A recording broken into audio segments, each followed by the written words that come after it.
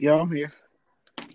Welcome, everyone. We are back for an edition of the Backdoor Cover IB Sports Gambling Podcast. Myself, Keith Fleming, and my co-host, Alan, a.k.a. Actively Lazy, a.k.a. IB Yeezus. What's going on, man? AKA horse choker, because I'm out here in these streets betting on these ponies. Now I'm just trying to make it, bro. I'm bored. I mean, I've even gotten into the stock market, man. I'm just looking for some way to watch money burn or grow. I don't know, but I'm excited because I mean, we do have sports slowly starting back, or at least people putting things in place. I will be going back to my grassroots and betting soccer, which I know a lot of people haven't heard me talk about soccer. But when I first got started gambling, the group that I was gambling with, we all covered individual sports, and then we would share the plays, so that way we could kind of cover everything. And so I was an avid FIFA player, and my roommate at the time was Jamaican, so he was a big soccer watcher. So I got into soccer gambling, and it started as a joke.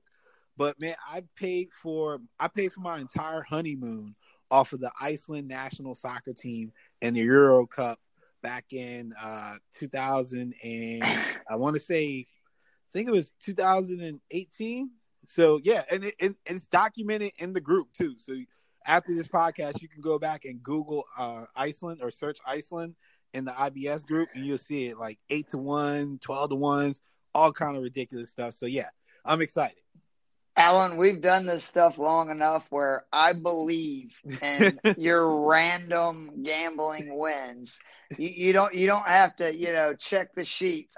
Trust me, I've seen the craziness and the genius in it firsthand for too long not to know it's real. But we obviously wanted to get together. The NFL released their schedule this week. They obviously also had their draft a couple of weekends to.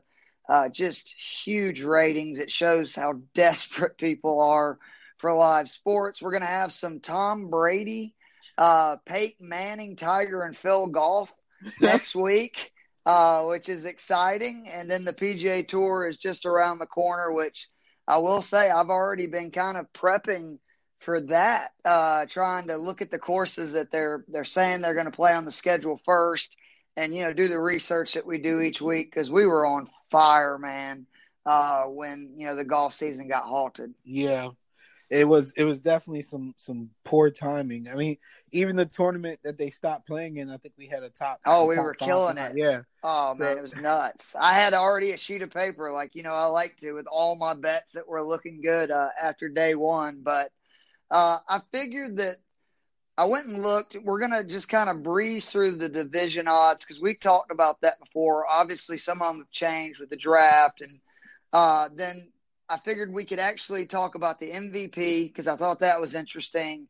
And then since there's a whole, week one lines out, I figure we can go over those. I know it's way too early, but it's just exciting to be talking about the possibility of games that we can gamble on. Let's start with the MVP because I just thought this was sort of interesting. Real quickly, I want to go over this list and you tell me who you like or if it's somebody off the board that's not one of the favorites. You got Patrick Mahomes at plus 400, Lamar Jackson at plus 650, Dak Prescott at plus 900, Russell Wilson at plus 1200, Tom Brady at plus 1600, Kyler Murray with his new weapons at plus 1,600. Drew Brees, which I believe has been announced in his last season, at plus 2,000. The disgruntled Aaron Rodgers at plus 2,500.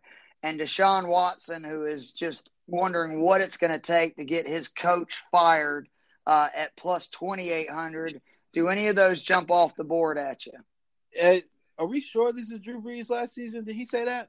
I thought that I had heard that, and that's the second time I've said it on a podcast, so I hope so. Let me research that real quick while you go through that. I mean, just off the top of my head, man, and I'm going to stick with it. I'm Team Russell Wilson this year. I think that I think I picked the Seahawks to win the division. Actually, I mean, I'm prepping myself for some regression with the Niners, not necessarily on the offensive end, but on the defensive end, it's going to be a little shaky, man. I just got to see it first. I know, like guys like Richard Sherman and well, just honestly, Richard Sherman. I feel like he's going to show his age this year. We're going to definitely miss DeForest Buckner. I like Kinlaw. I like the pick of Kinlaw, but I don't think Kinlaw is going to come in and beat Buckner by any chance. And then we got to keep D4 healthy. Nick Bosa is still going to be solid, but at the end of the day, I like the Seahawks to win the division. So with that being said, because the Seahawks, in my mind, are going to win the division, that's going to put Russell Wilson in prime contention for the MVP candidate. Lamar, I think the ball's going to be out of Lamar's hand a little bit more this year, so it might seem enticing at 6-1, but I just think it's going to be out of his hands a little bit more. You can never go wrong with putting Patty Mahomes in as a play, just because that offense is geared around him. Andy always makes his quarterbacks look good, and Patty's already a good quarterback. So, just put two and two together. They're definitely going to be motivated to repeat and go back to back. Dak Prescott, I mean, you would like to see it. He had a whisper of it back in November, but I mean, he's got a new coach, new system to learn. Not necessarily that much different from the system that he was just in, but you just expect there to be some like I don't expect him to hit the ground running per se. So my money's on Russell Wilson at 12-1. I think you'll see that go down to probably 6-1 within the first couple months, and then he'll probably be in the top 3 as far as the odds go after that. I'm not wasting time with Aaron Rodgers. They didn't even give him playmakers. I mean, I think that whole situation is headed for a messy divorce. Kyler Murray's not going to win enough games. Drew Brees isn't going to do enough statistically. And Deshaun Watson has Bill O'Brien, so we don't need to talk about that. And I don't think Tom Brady is going to win enough either to be MVP or statistically do enough to be MVP. Is there any chance, though, because I'm looking at 28-1, and again, I know he's got Bill O'Brien, but could you see a narrative if the Texans go, say, 10-6, 11-5, win the division with him losing Hopkins? Watson has another great season. He might get even, extra credit just because of some of the baffling moves made around him and him just still finding a way to win. It seems like there's sometimes a narrative like that for quarterbacks. So there's data out there that shows Deshaun Watson and DeAndre Hopkins tenure together. Okay. All right. When you put when you put Hopkins by himself and the rest of the supporting cast in another category, and they're statistically identical. Wow. Hopkins by himself was just as good in every category: yards, touchdowns, yards per catch. It's all the other guys. Then all the other guys. So now you take that anomaly out of the equation. Nah, man, I'm not putting no money on that. Not even as a long shot. No. He wouldn't even get $5 from me. There's just, honestly, I hate to say it as if it's an absolute, but I mean, with the combination of Bill O'Brien, I mean, Watson's definitely got all the motivation to ball out because he's in a contract year, which honestly, him and Dak Prescott both are going to set the market for the next level of quarterbacks because Patty Mahomes is in another tier by himself. So anything that happens with Mahomes isn't going to really affect the rest of these guys because they're not nearly as good as him. But Watson and Dak are on the same level as far as their contracts and the time that they've served in the league and so forth, even somewhat their accomplishments so far in the league.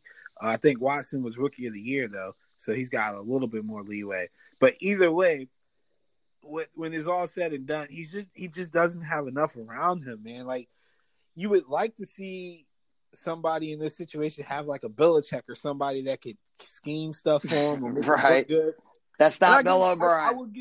I would give Bill some credit when he introduced more RPO into their offense to help Deshaun, but then they stopped calling a lot of that.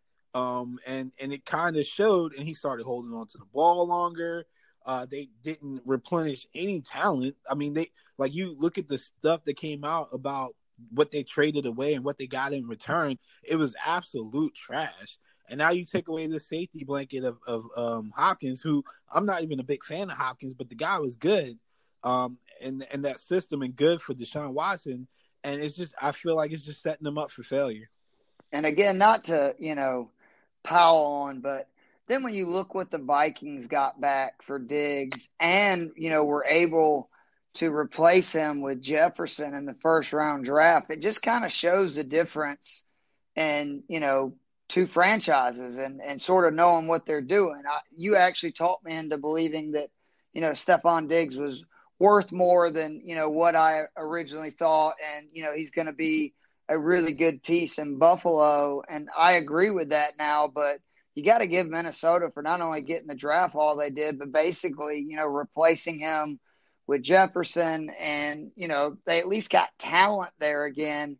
And I'm with you when Will Fuller is without a doubt his second best receiver. And if you have watched Will Fuller or had him on your fantasy team, you know that he's hurt about 50% of the time. And then in the other 50% he plays, he either has like 0 to 2 catches for 10 yards. And then about every fifth or sixth game, he'll have 9 catches for 200 yards and 3 touchdowns, which is just maddening. And it's not like they have a great running game, to protect him either. Yeah, I mean, there's honestly nothing there, man. Like, there's nothing positive about the outlook of the Houston Texans in general, man.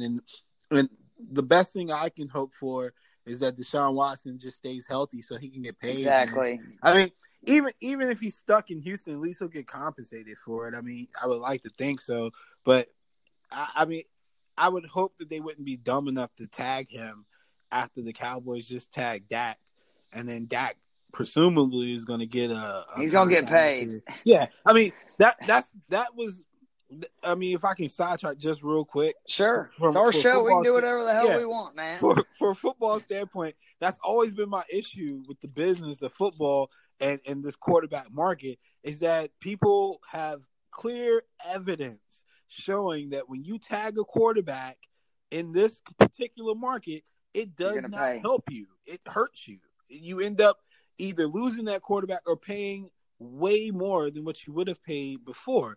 And, I mean, if the numbers are relatively true, they're only a couple million off. I mean, it's probably more the guarantee and then the years thing, those things probably need a harder negotiation. But at the end of the day, tagging your quarterback, like tagging somebody like Dak with the talent that he has around him, like you're going to have to pay. Like if the Cowboys win the division and make the playoffs this year and get close to the Super Bowl or even happen to get to the Super Bowl because they do have talent on the team, you're going to have to pay this man upwards to $37 million a year based off the market and the value that he's bringing. And if he has the same statistical year that he had last year, you're definitely going to have to pay a lot. And he's got, Lamb now to go with all the other weapons that they have in Gallup and Cooper and Elliott. He's going to have a good year. I mean, they're going to be pretty formidable on offense. I would like to think he's going to have a good year, but I mean, I'm all in on the Cowboys in the division. I am too. I'm not all in on Dak as a MVP yet. I mean, he could be a dark horse, but I would rather. I find it more offensive that his odds are lower than Russell Wilson. I feel like Dak should be more 12-1 than 9-1, and Russell should be more 9-1 than 12-1. So with that being said, like I said, I'm gonna continue to put my eggs in the Russell Wilson and Seattle Seahawks basket. I mean, they're not a great team either, and they didn't necessarily have a great draft. But one thing they can do is beat the 49ers. They always give us fits, and it's mostly because of Russell Wilson, and they compete in that division. And Russell, all he does is win. Yeah. I mean, for his career, it's all he does. He always finds a way to at least make it competitive. So I have to check their strength of schedule. That's also something that I want to put out there too. If I can backtrack again, when we're talking about NFL gambling, you have to really pay attention to situational plays. So teams coming off of a long travel, let's say Seattle had a home game on Sunday, and then they got to turn around and Thursday play in Baltimore, you're probably not going to want to bet on Seattle. And then after they leave that Thursday, they turn around and they come back on Sunday, and they're in Chicago. And then after Chicago, they turn around and go back to Seattle. You're probably going to want to keep an eye on the line a little, because the travel and distancing, the time zone changes and all that stuff, it really does matter. Last year, I think the Raiders had the most travel distance, and I want to say they didn't even go to London. That's how ridiculous their schedule was. But it's just like things you really have to pay attention to. Or maybe it was the Niners who were like second in travel distance and didn't go to, I know we didn't go to London, but there was a swing on the Niners schedule where we played, I think was 4 or 5 teams, all with like over 60% wins. Like we had to play the Ravens, we had to play the Saints, we had to play the Packers, we had to play somebody else that was good too. I think Seattle was in that mix too. And then it was like we had to go to Baltimore and play Baltimore, and then go to and then come back and play Green Bay, and then we had to travel to New Orleans. Like it was just a crazy run on the schedule. And then we ended up having to, after all those emotional games of teams, they're playoff bound, turn around and play your division rival. So it was tough. And you have to navigate that as a gambler. You can't just see, the Skins are trash. They got the Eagles. The Eagles just beat the Cowboys by 15. They're going to crush the Redskins. Now, you have to pay attention to these things. And home field definitely matters. And with that being said, keep an eye on what people are going to do with Corona. If fans are going to be allowed at the games, how are they going to maneuver that? How's that going to affect travel? So there's a lot of variables in this NFL season for gamblers that I really think if people don't pay attention to, they could really lose a lot of money. All right, so let's go through the divisions, and we will, kind of breeze through these because we've done these before, but it is interesting to see some of them have changed since I think when we last did this about 3 months ago. We'll start with the AFC South. This is one of the ones I saw immediately. The Texans were basically right there with the Colts and Titans when we first did this. Now it's the Colts as the favorite at plus 160, Titans at plus 175, Texans is plus 270, at the Jags at plus 1,000. I'm really big on the Titans. I know that we discussed this last time.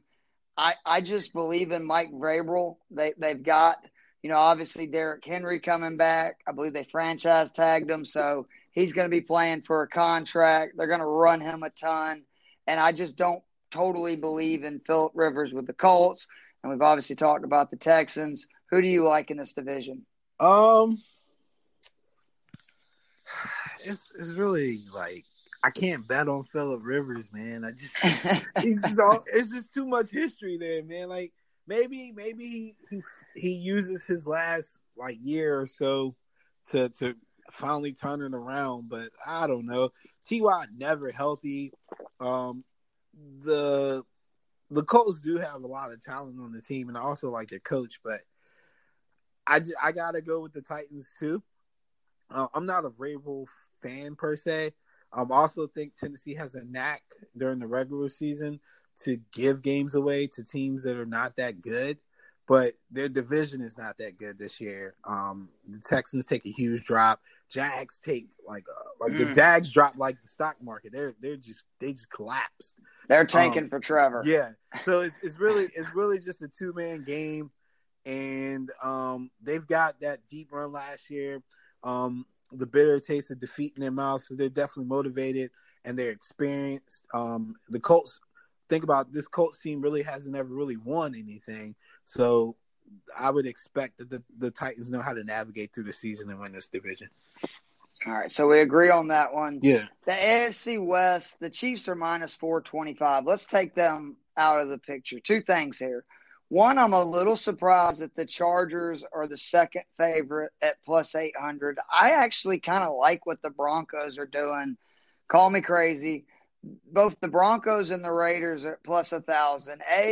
Are you surprised that the Chargers are the second, betting favorite in the division? And B, which of those teams would you take if, say, something happens and the Chiefs just have an epic collapse, which I know is not going to happen, but barring an injury, obviously. I mean, even if Patty went down, I still think the Chiefs are favorite to win the division.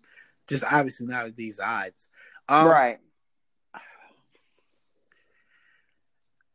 I guess I understand why the Chargers are where they are. Tyrod has more experience at winning football games than Derek Carr and Drew Lock. I like Drew Lock's attitude, man. I mean, it was a short frame of work, but I mean, he's got weapons for sure. And then you see me in the group. They got my two favorite receivers from the draft, yep, and Hamler and Judy. So I'm expecting big things, especially with Sutton on the other side. He's two good backs. Yeah, they're interesting, huge. man. Yeah, they got two good backs. And I'm not counting Melvin Gordon. Tight end if he stays healthy, Yeah, I was say I'm not counting Melvin Gordon. That's good, but I mean, Vic Fangio didn't do it for me last year, man. And John Elway is still an idiot. So it's like if they win, it's because they got the youth on offense and they just found a way. And Fangio, to his credit, is still a good defensive coach.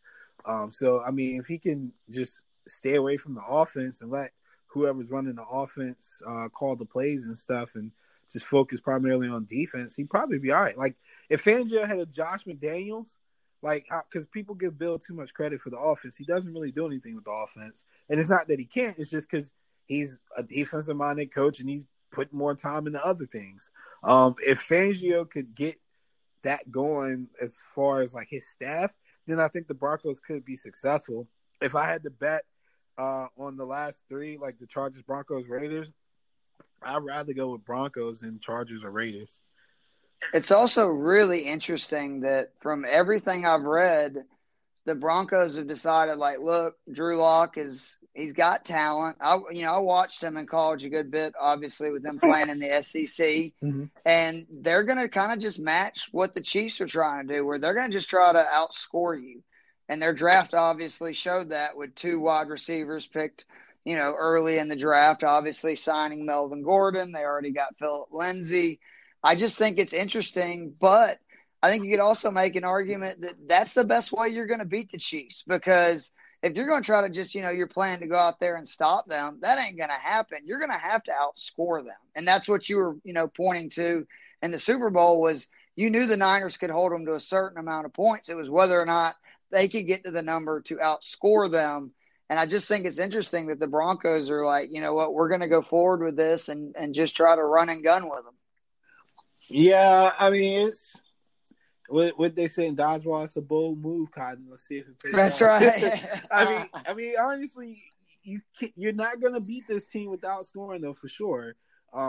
Just based off of like I was having a conversation with Ronnie about it last week or so, and I was like, Andy really has embraced analytics, man. I mean, it's so obvious in the way that he calls plays on these fourth downs and the situational play calling that he calls to kind of set up his third downs and things like that. He puts the team in a good situation to where the offense can stay on the field and stay in rhythm.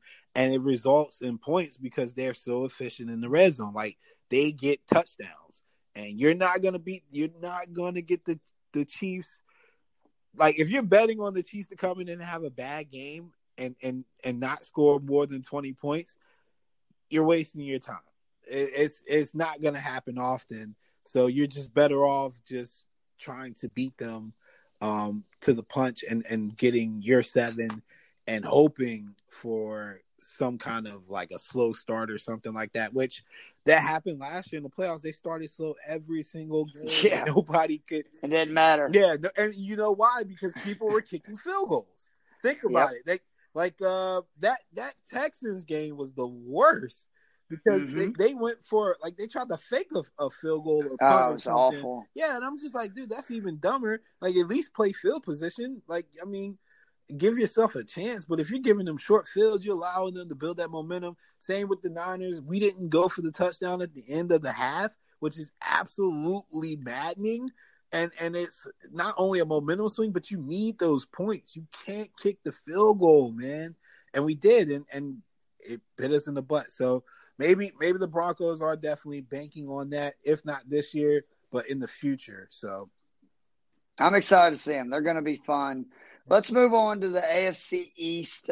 Surprisingly enough, here on May 12th, 2020, after the dust has settled from Brady, leaving New England, the Pats are still a slight favorite in the AFC East at plus 125. The Bills are plus 135. The Jets and Dolphins, I don't think anybody really thinks they're there yet, but they're at plus 700 and plus 800.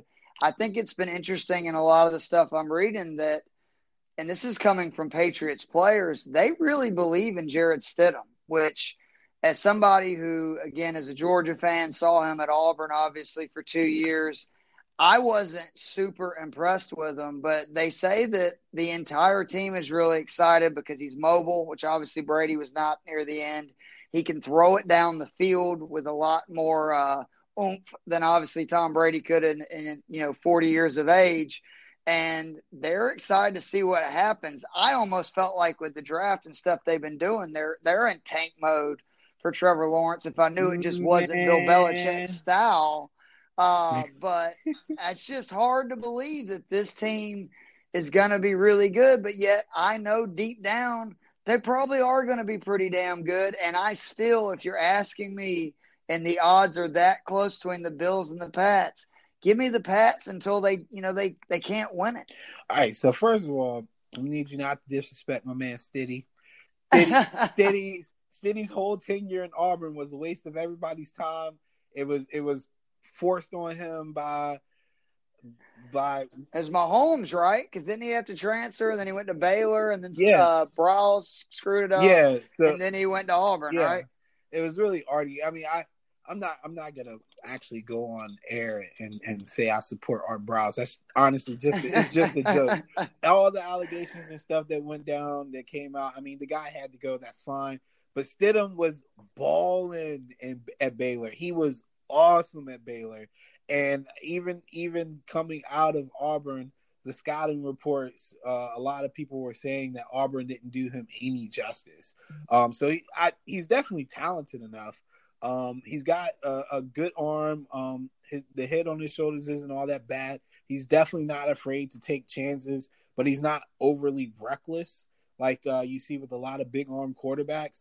And he's got mobility and more athleticism than Brady. I made a joke about switching the GOAT out for the kid, making a reference to him being a young GOAT.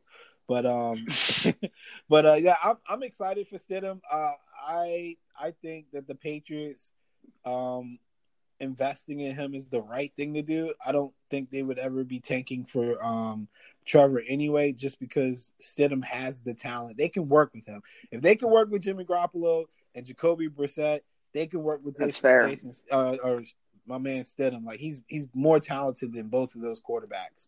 So I mean, even Brent Hoyer, Matt Castle, all these other guys who come through their system, he's more talented than them. So yeah, they did the right thing. And then as far as betting on the Patriots to win the division, I think you're betting more on the Bills to trick it up than you are the Patriots to win it. I mean, think about it. Like potato, man. Yeah, man. Like I like Josh Allen. And, I'm a big Josh Allen fan, and I like the move that they made for Diggs. But my man McDermott, if it wasn't for the fact that they made the playoffs last year, I used to trash him like I trashed Bill O'Brien. He's an idiot. I mean, Well, if it wasn't for coaching against Bill O'Brien, yeah, he would have been the dumbest coach yeah, ever in the same exactly. game. That's right. You're right. That game they did go against it. It was the dumbest thing of all time.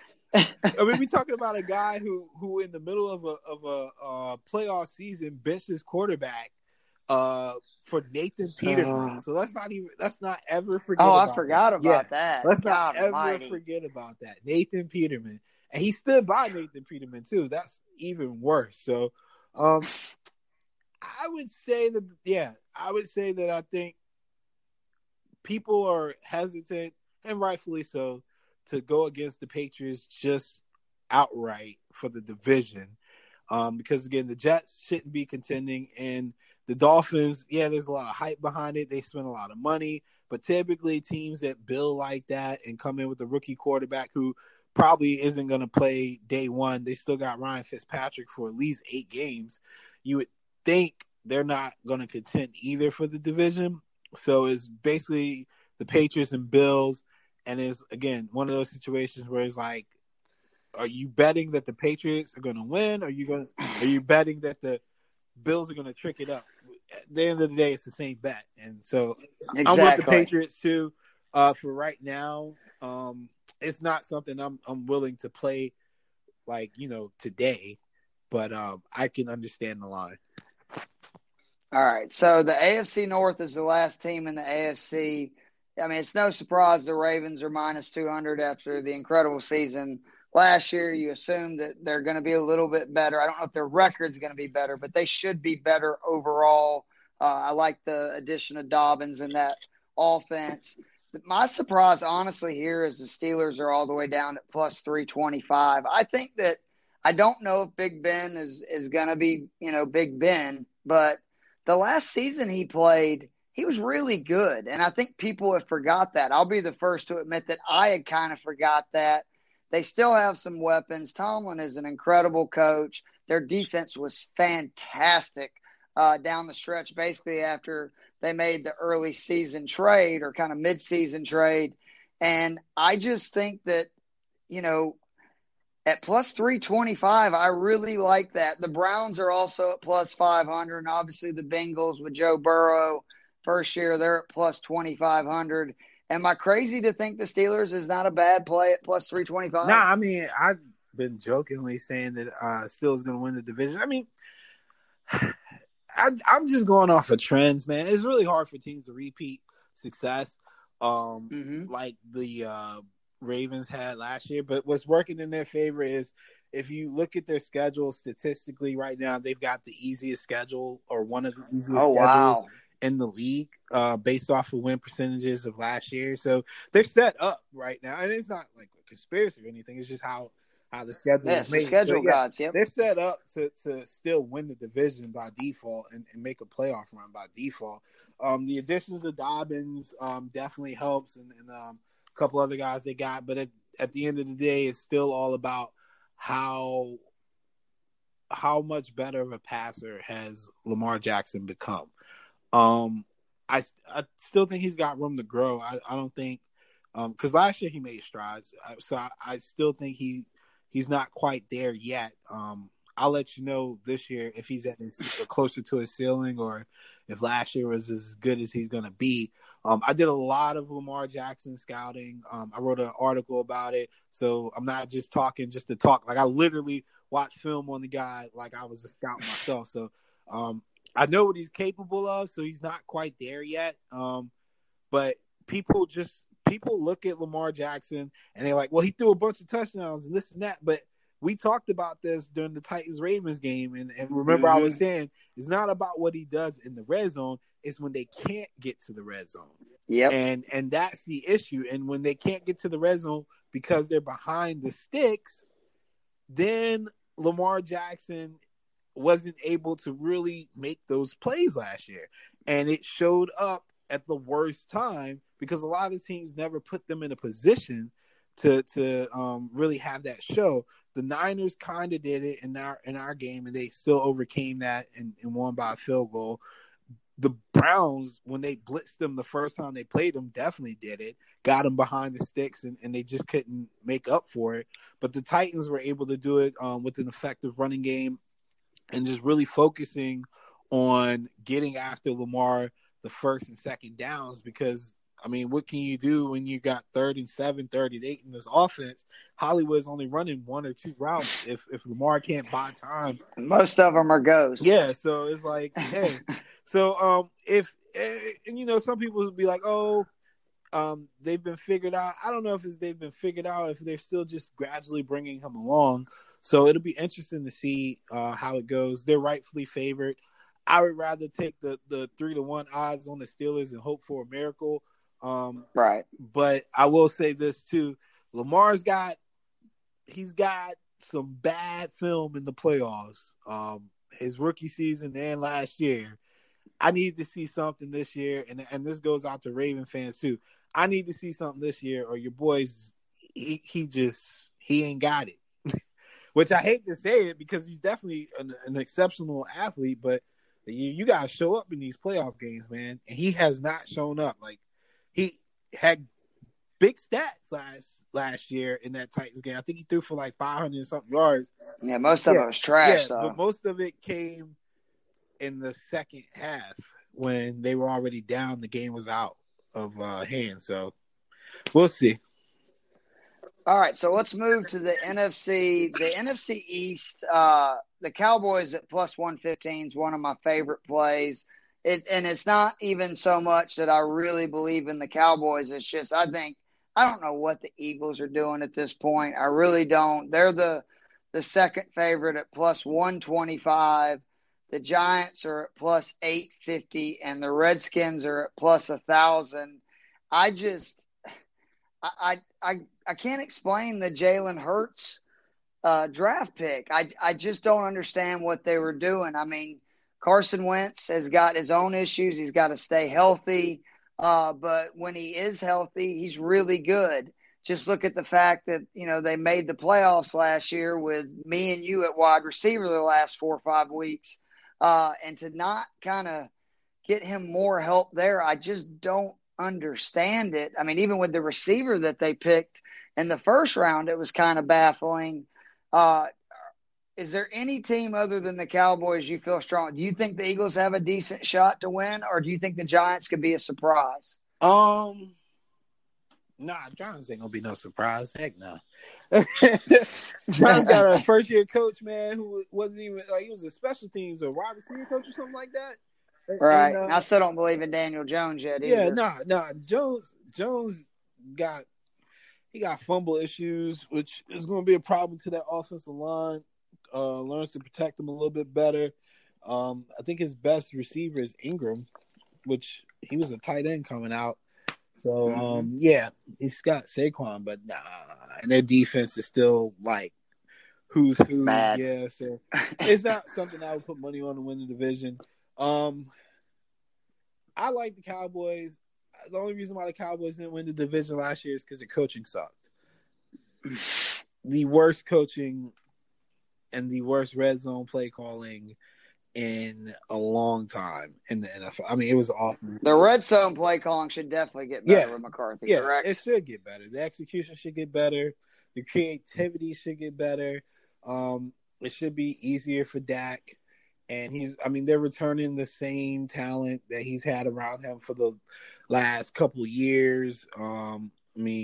It should all go well for them. I think the Cowboys got better in their draft for sure, and the Eagles didn't do anything. and that what they had last year. I mean, I don't know what the Eagles' plan is, man. I really feel like they're gonna set my man Wentz up to be the scapegoat. He's gonna end up hurt or just not playing as well. He's still throwing to nobodies. I mean, maybe my boy from TCU will do something. I did vouch a little for the pick, but I mean that's still a tall order, man. Like, he doesn't have anybody like other receivers that they got are not as talented. It was just a bad draft to me, man. It was really bad. So yeah, I think the best value out of all these picks is and if we're talking about a true value pick, I would definitely take that Cowboys money right now. As much as you can get on that. Those odds are great. You should not be getting plus odds on the Cowboys in this division right now, based off of of the Eagles draft, their offseason in general, and what the Cowboys have done in the offseason, and the coaching got better, you're getting a gift with those odds. Absolutely. And a motivated Dak. I mean, you got a lot of things going for you. The NFC North, this really surprised me only because, I mean, the Packers are at plus 145. The Vikings are at plus 165. Bears at plus 400. Lions at plus 750. What surprises me is just the Packers being the favorite. I mean, I think that we talked about this all through the playoffs last year, that we thought they were, every year there's that good bad team that whether it be the schedule or just, a couple of bounces go their way, whatever, the Packers were sort of that team. And now you bring back a team where they drafted a quarterback in the first round when they need help at wide receiver. They need help on offensive end. They drafted a running back when that was arguably the best part of their team. And your quarterback, we know, is going to be unhappy because the front office basically sent him, the message that your time here is short. They didn't give him any heads up on it. Aaron Rodgers is one of the biggest babies in the NFL. And I mean, I hate to say that about any guy, but he is. He's a whiner. And then you got the Vikings right there at plus 165, who I know they got Kirk Cousins, but I really like their roster. Like I said, I love that they got the draft picks, replacing Diggs with Jefferson. I like the Vikings better than I do the Packers here. Who do you like? I mean, I like the Vikings, but as long as Aaron Rodgers breathes and he wears Green Bay colors, he's going to be favored. It's his division. Yeah, I mean, yeah. And that's understandable. But if there was ever a time to fade him and the Packers, I think this year would be the year. I'm not really reading too much into the whole Packers draft because, I mean, Aaron's been there. They did that to Brett Favre. I mean, he knows what it is. I don't feel like he should. It's karma. Yeah, I don't feel like he should. I mean, like, honestly, the minute they drafted Love, he should have just shrugged and been like, I mean, this is what they do now. Like, I mean, it's fine. Come to San Francisco, we'll take him. Just play your contract out there or ask for a trade. We'll take him and win a Super Bowl with him. But it's not really that big of a deal. Their draft was definitely weird. They've I don't know what their direction is anymore. They used to be a team that built through the draft, and they made sound draft picks, not wow guys, but solid guys, guys that could come in and fit the scheme and system and so forth and so on.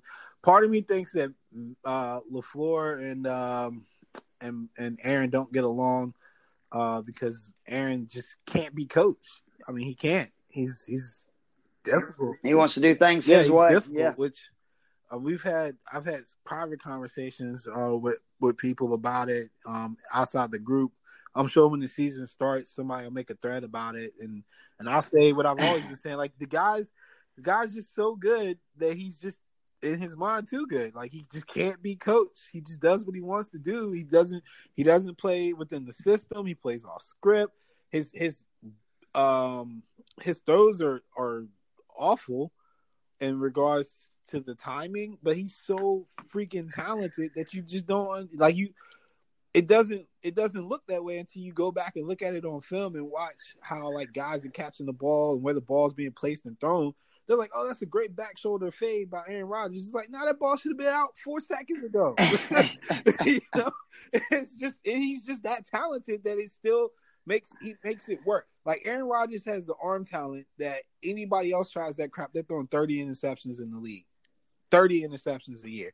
Like seriously. So I like Zimmer. I've always liked him. I think he's a solid coach. I don't think the Vikings got worse. I think the things that they let go or moved on from as far as the organization is concerned, they replaced through the draft and through free agency. So I think it's going to be a good year for them. I can see them winning 10, 11 games and still winning that division. 12 should get it done for sure, but I haven't checked their actual schedule, so I don't know.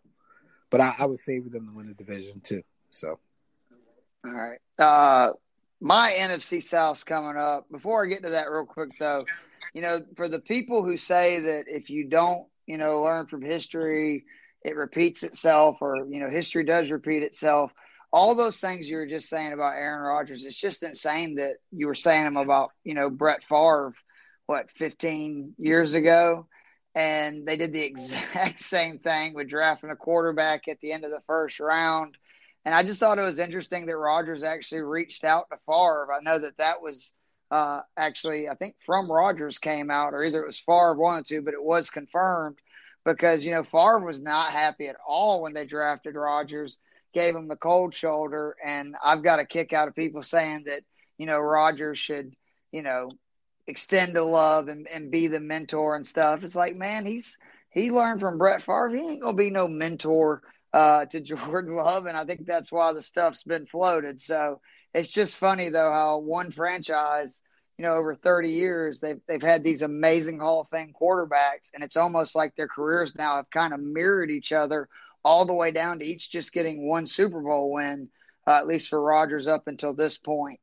The NFC South, because you asked about the Brees thing. This was really interesting when I looked it up. So Brees has not officially said it's his last season, and he actually signed a 2-year, $50 million contract.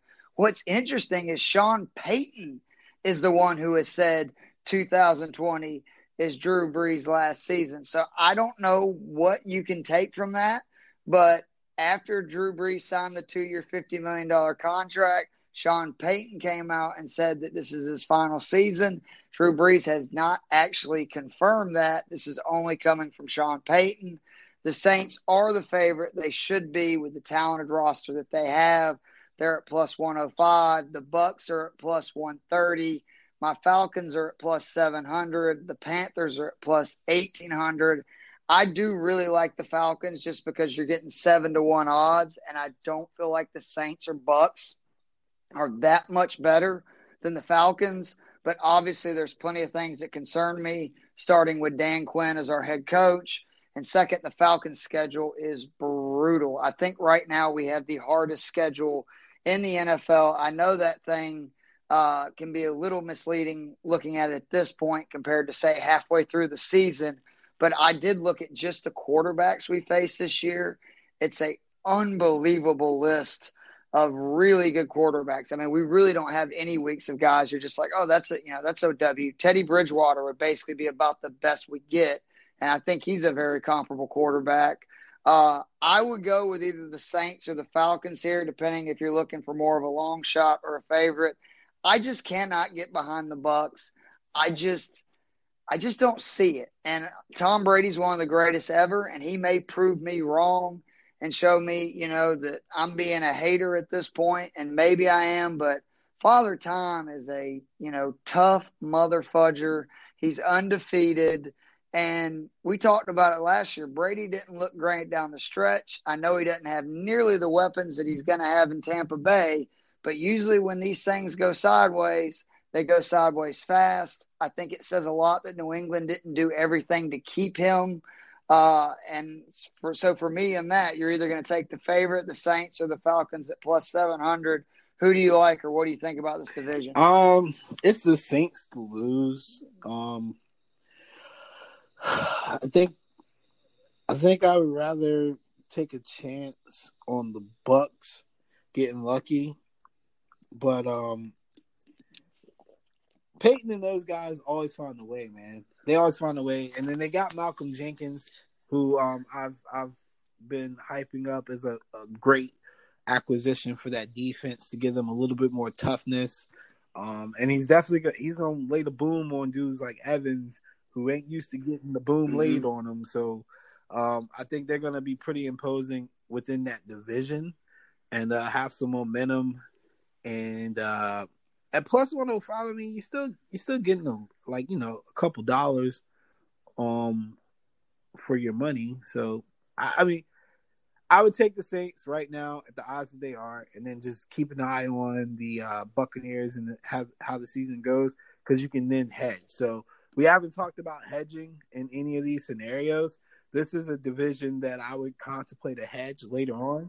So put my money on the Saints early. Keep an eye on the division. If it looks like for some reason the Buccaneers are going to be a 12-win team, which I'm not anticipating, but if they're going to give the Saints some fits or the Saints are tricking it up, then go back and hedge with the Bucs. All right. So the last division we're going to go over is the NFC West. The Niners are obviously the favorite at plus 105 after their Super Bowl team last year. Everybody coming back, really young. Well, not everybody, most everybody coming back. Really good on both sides of the ball. You got the Seahawks at plus 250, the Rams at plus 350, the Cardinals at plus 850. Two things from this division for me. I really like the Seahawks at plus 250. This is nothing against your Niners. I think they're very good. I think they're going to be competitive they got about a 3-4 year window, depending on what happens at the quarterback position.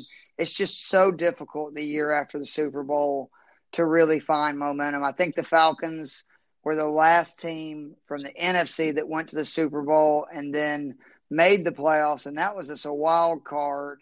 And it's just really difficult to do it because there's typically injuries. There's just all kinds of, roles, not to mention you're going to have a tough schedule from obviously winning your division. So I really do like the Seahawks. The bet, though, I really like is the Rams are minus 175 to miss the playoffs. I think the Rams are going to be a mess this year. I actually would rather bet on the Cardinals to win the division, not saying that I am, than the Rams. I think they're going to really struggle this year.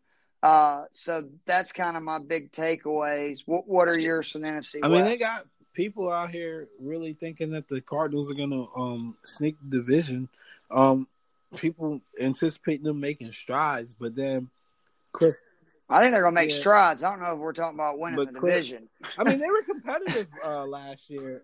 Oh, no, they were? I mean, it's a big leap, though. That's two really good teams you got to get by. I think the division in the division. So outside the division, everybody probably views it as like some monster. But within the division, none of these teams are really scared of each other. They know each other well.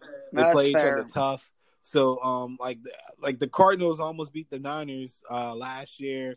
They definitely gave the Seahawks fits, and the Seahawks always give the Niners fits, and the Niners always give the Rams fits. So it's just one of those funky divisions like that. So I'm not opposed to people thinking that at 8-1 there might be some value there for an uptick with the Cardinals. But like Cliff came out and said that he wants Simmons at linebacker, and things like that just turn me off as a football mind. Like, nah, I'm good. Whoa, he really said that? That's what was shared in our group. Is that not like IBS group, but the little side group that I have, the chat, was that Cliff said he prefers Simmons to focus on his linebacking duties, which I think is an absolute mistake. But I mean, maybe he was just trolling. He does come from that pool of young coaches that like to say things to get people talking. So we'll see. But yeah, I'm for Seattle too, man. Just off of, like you said, it's hard to repeat, man. So many things happen. I think you gave our team too much credit when you said they're talented on both sides of the ball. We are not that great on offense. That is all Kyle Shanahan and his creativity. And if we had just executed, people wouldn't be blaming my man for nothing. But I mean, Kyle called the game right last year. I hope he continues to be that way, to be aggressive on these short yardage plays and taking shots down the field when he can. It's just we got to execute, man. I'm excited for the offensive weapons that we added to see how we do, but I think Seattle isn't necessarily better, but it just seems like the type of crap that you typically see, where a team that was just that close last year just has like a shred of bad luck and some other crap going on, and it just doesn't work out for them. So I like Seattle too. So, and we went a little longer than I thought I did, but it's no shocker with the two of us. So let's try to keep these under maybe 2 minutes with like our reason why for each game. I just got the lines as of right now for every NFL game for week one because, God, it's so nice to be thinking about a sport actually happening that we can gamble on. Let's start with the Jets at the Bills. The Bills are giving 6.5. I'm going to actually probably take the points if you're asking me right now, only because I want to see this Bills offense actually score and score in abundance. And if you're giving me almost a touchdown, I think the Jets are also going to be kind of interesting. It's a rivalry. I'd probably take the points. Who you got and who you like? First glance, I wanted the Bills because, I mean, it's early in the season, early enough that I'm not a big Gase fan, and I don't really believe in what the Jets are doing as a team, and I really thought they were going to get rid of Adams at one point too. So I like the Bills to win by a touchdown or more here, just because it's early. If this was a game in December, so the next game we got the Chicago Bears at the Detroit Lions. The Lions are giving 1 point. If you're telling me Mitchell Trubisky is the starting quarterback week one for the Bears, I'm taking the Lions and giving the point. So we're in agreement there. Trash.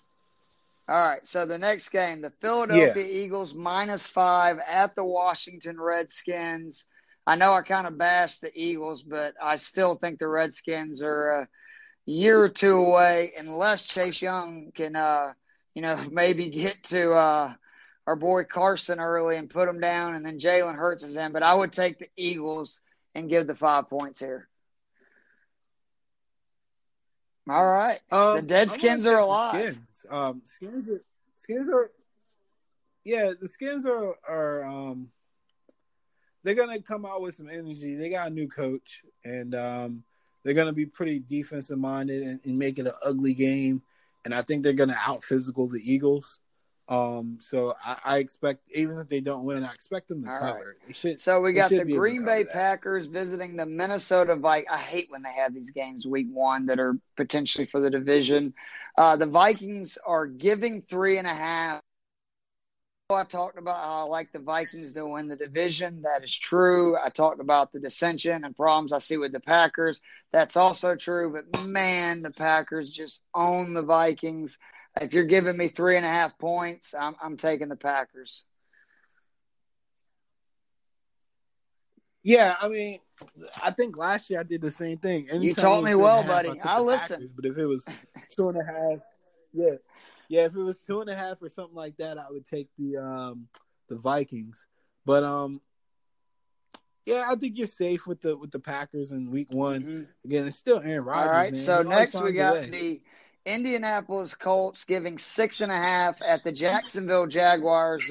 Whether we are still dealing with coronavirus, social distance, whatever, the crowd would be the same either way in Jacksonville, whether the fans are allowed to spread out or not. I'm taking the Colts. I think the Jags are going to be the worst team in the NFL. I'd gladly give the 6.5. I agree. I'm not betting anything on the Jags. The problem is though when we do this, that is fair. Betting on Phillip Rivers not to do his fourth quarter or fumble, his fourth quarter interception. So, or fumble. He always finds a way to trick up the spread. But I'll give him a chance. I'll give him a chance week one. Give me. That's right. It's like a fifth preseason game. Yeah. All right, we got the Cleveland Browns going to Baltimore. Baltimore is giving 7.5. I think I'd have to take the Browns here. The Browns played the Ravens, if I remember well, twice last year. They have some pieces on defense that actually match up pretty well with Lamar. I think I'd probably take the Browns and take the points. 7.5. What was the line again? Yeah. Let me get this one surprised me because the day that I first looked at these, when we talked about doing this podcast, the Dolphins at the Pats. The Pats were favored by 3.5. And the 3 days? It's up to 6.5. I actually saw in some places it's already up to 7.5. I don't know, man. The Dolphins, I guess it is in Miami. They normally play them well. Actually, I'll go ahead and give the points. I think Bill Belichick, the Pats, are going to be out to prove a message that they can win without Tom. They'll be at home. I'll give the points. But if it gets any higher than 6.5, I'd have to rethink it. Yeah. That's put me in a bind, man. I mean, I like Stidham, it's rough. But dang, 6.5 his first game. We never see him throw an NFL pass, and for what it's worth, the Dolphins secondary gonna be all right, and the Patriots receivers are trash. And you know what? Believe it or not, he does. Fitzpatrick has he kept them from having a playoff spot this year. Yeah. So I'm gonna go ahead and go contrarian here and take as many points as I can get with the Dolphins, especially if it's at 7.5 on some market. And actually, I'm sorry, I meant to say home field, not a playoff spot. But he actually cost New England a home field playoff game, or home field all the way through. So we got you're gonna be proud of me. The Las Vegas Raiders are -1 point favorites at Carolina. I think that is insane. Give me Carolina and the point. So I think the reason for that is that Carolina's got a first-year coach and a first-year play caller in Brady. But the catch is that Brady and Teddy B were in New Orleans together. Carolina's going to be sneaky good. I really like Brown, the D tackle that they took in the first round too. I think he's just a perfect Carolina guy, and he's going to haunt the Falcons for years. I can see it. So who did you get there? You like the Raiders or the Panthers? I'm sorry. Well, I like the Panthers. If the thing about the Panthers though is the secondary is kind of trash. Is Derek Carr they're going to throw down the field on you, man? Come really good. Derek Carr's not good. All right, so we got the Seahawks are -1 at the Atlanta Falcons. This is going to make me sick to my stomach because I should take my Falcons at home getting a point, but, man, we struggle with Russell. I don't know if we beat him. We do have one other playoff win against him, but that was when they were really banged up. So I would probably, unfortunately, have to take the Seahawks right now because I just think that we're the Falcons. We'll find a way to lose a close game, and it would be close. Yeah, I'll take the Seahawks too. I mean, the Falcons got to show me. I agree. I'm a fan. I agree 100%. We got this is going to be the marquee game, I think, of week one, at least for eyeballs. You got the Tampa Bay Bucks going to New Orleans. New Orleans is a 4-point favorite. I am giving the points with the Saints. Again, I don't totally believe in the Bucks. I think that teams are going to try to get a lot of pressure on Brady early in the season. We know if there's crowds, the place will be rocking. Who knows? But right now, I would give the points with the Saints. Yeah, I would assume there's no crowd, and I will take the Bucks actually. And my reason for that being that the Saints. That's fair. They lost to the Bucks. Was it this year or 2 years ago that it was such a bad loss? Right. Yeah, with Jameis at quarterback, I think Bruce and the Buccaneers, like with it being week one, Bruce and the Buccaneers and Brady, they're gonna come out and be nice and fresh. If this was later in the season, it'd be kind of the same way. I would have to take a look the other way. But with it being so early, I honestly don't have a problem with taking the Bucks and the Arizona points. Cardinals are going to your San Francisco 49ers. The Niners are given 8.5. I'm sorry, I have to take the Cardinals with that many points. Oh, yeah, for sure. I'm 8.5. Like, come on. Like, the team actually matches up well against us.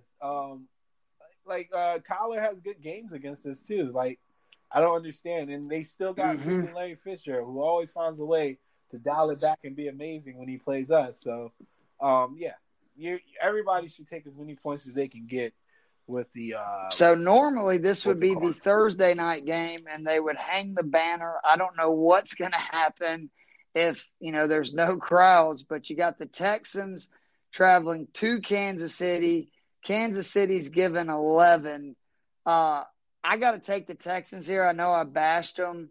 I know the home team like traditionally has rolled, but in recent years they haven't played very well, and that's a lot of points. The Chiefs' defense is definitely not great.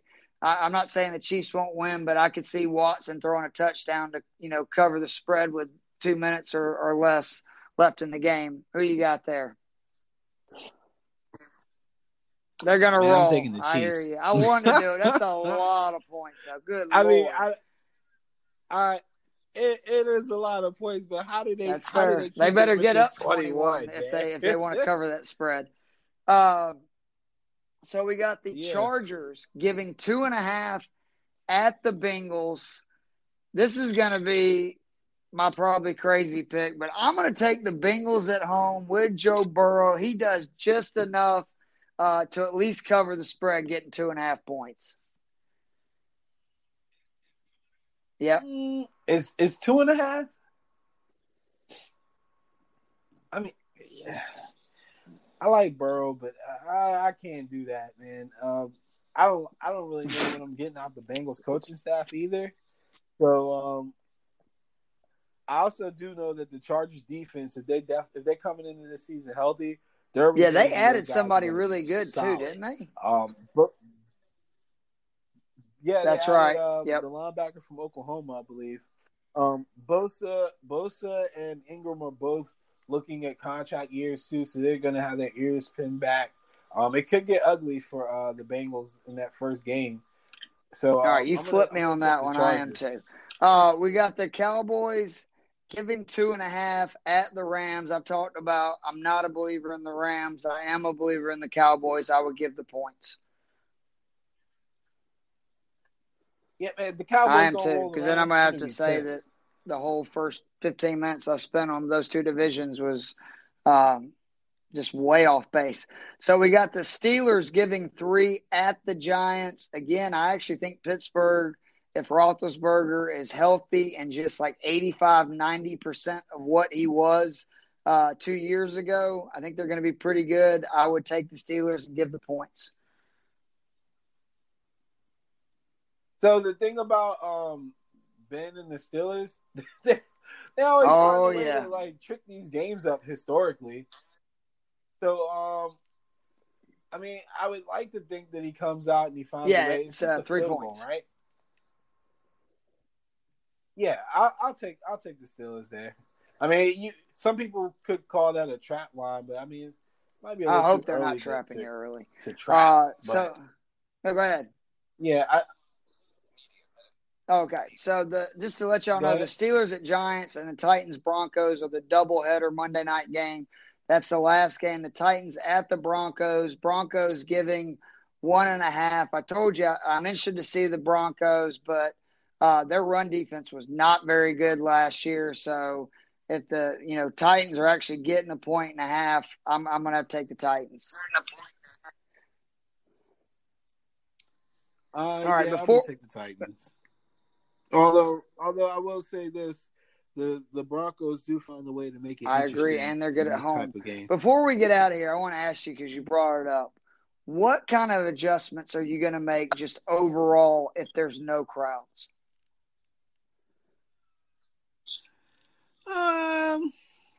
It all depends. I mean, home field.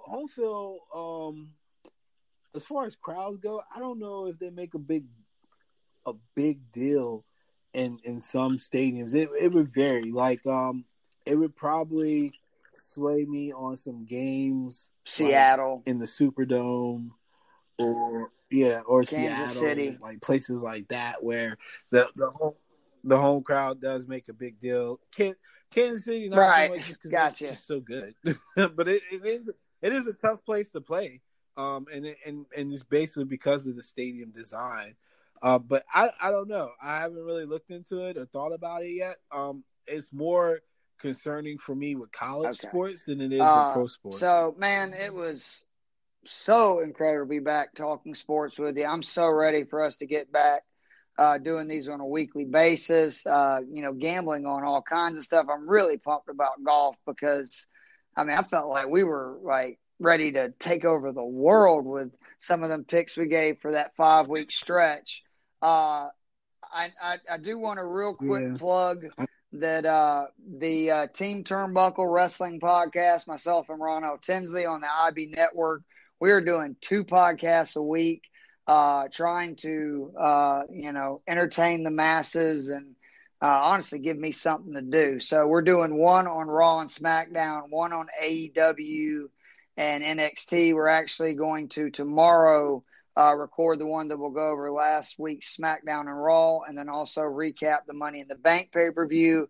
I also want to say that the IB Yeezus report, you stole the report from RC. Y'all talked about episodes 7 and 8, right, of the Last Dance documentary. Yeah, I think that was just a one-time thing, but we'll see. But yeah, we talked about episodes 7 and 8, recap some of the shadiness of the UFC's event this past weekend, and talked about Mike Tyson's comeback, quote unquote That's comeback. Going to be crazy.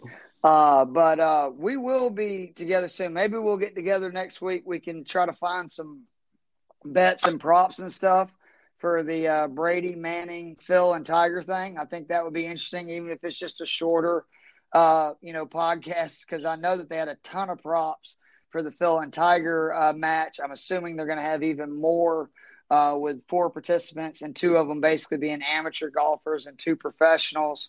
But anything else you want to say before we get out of here?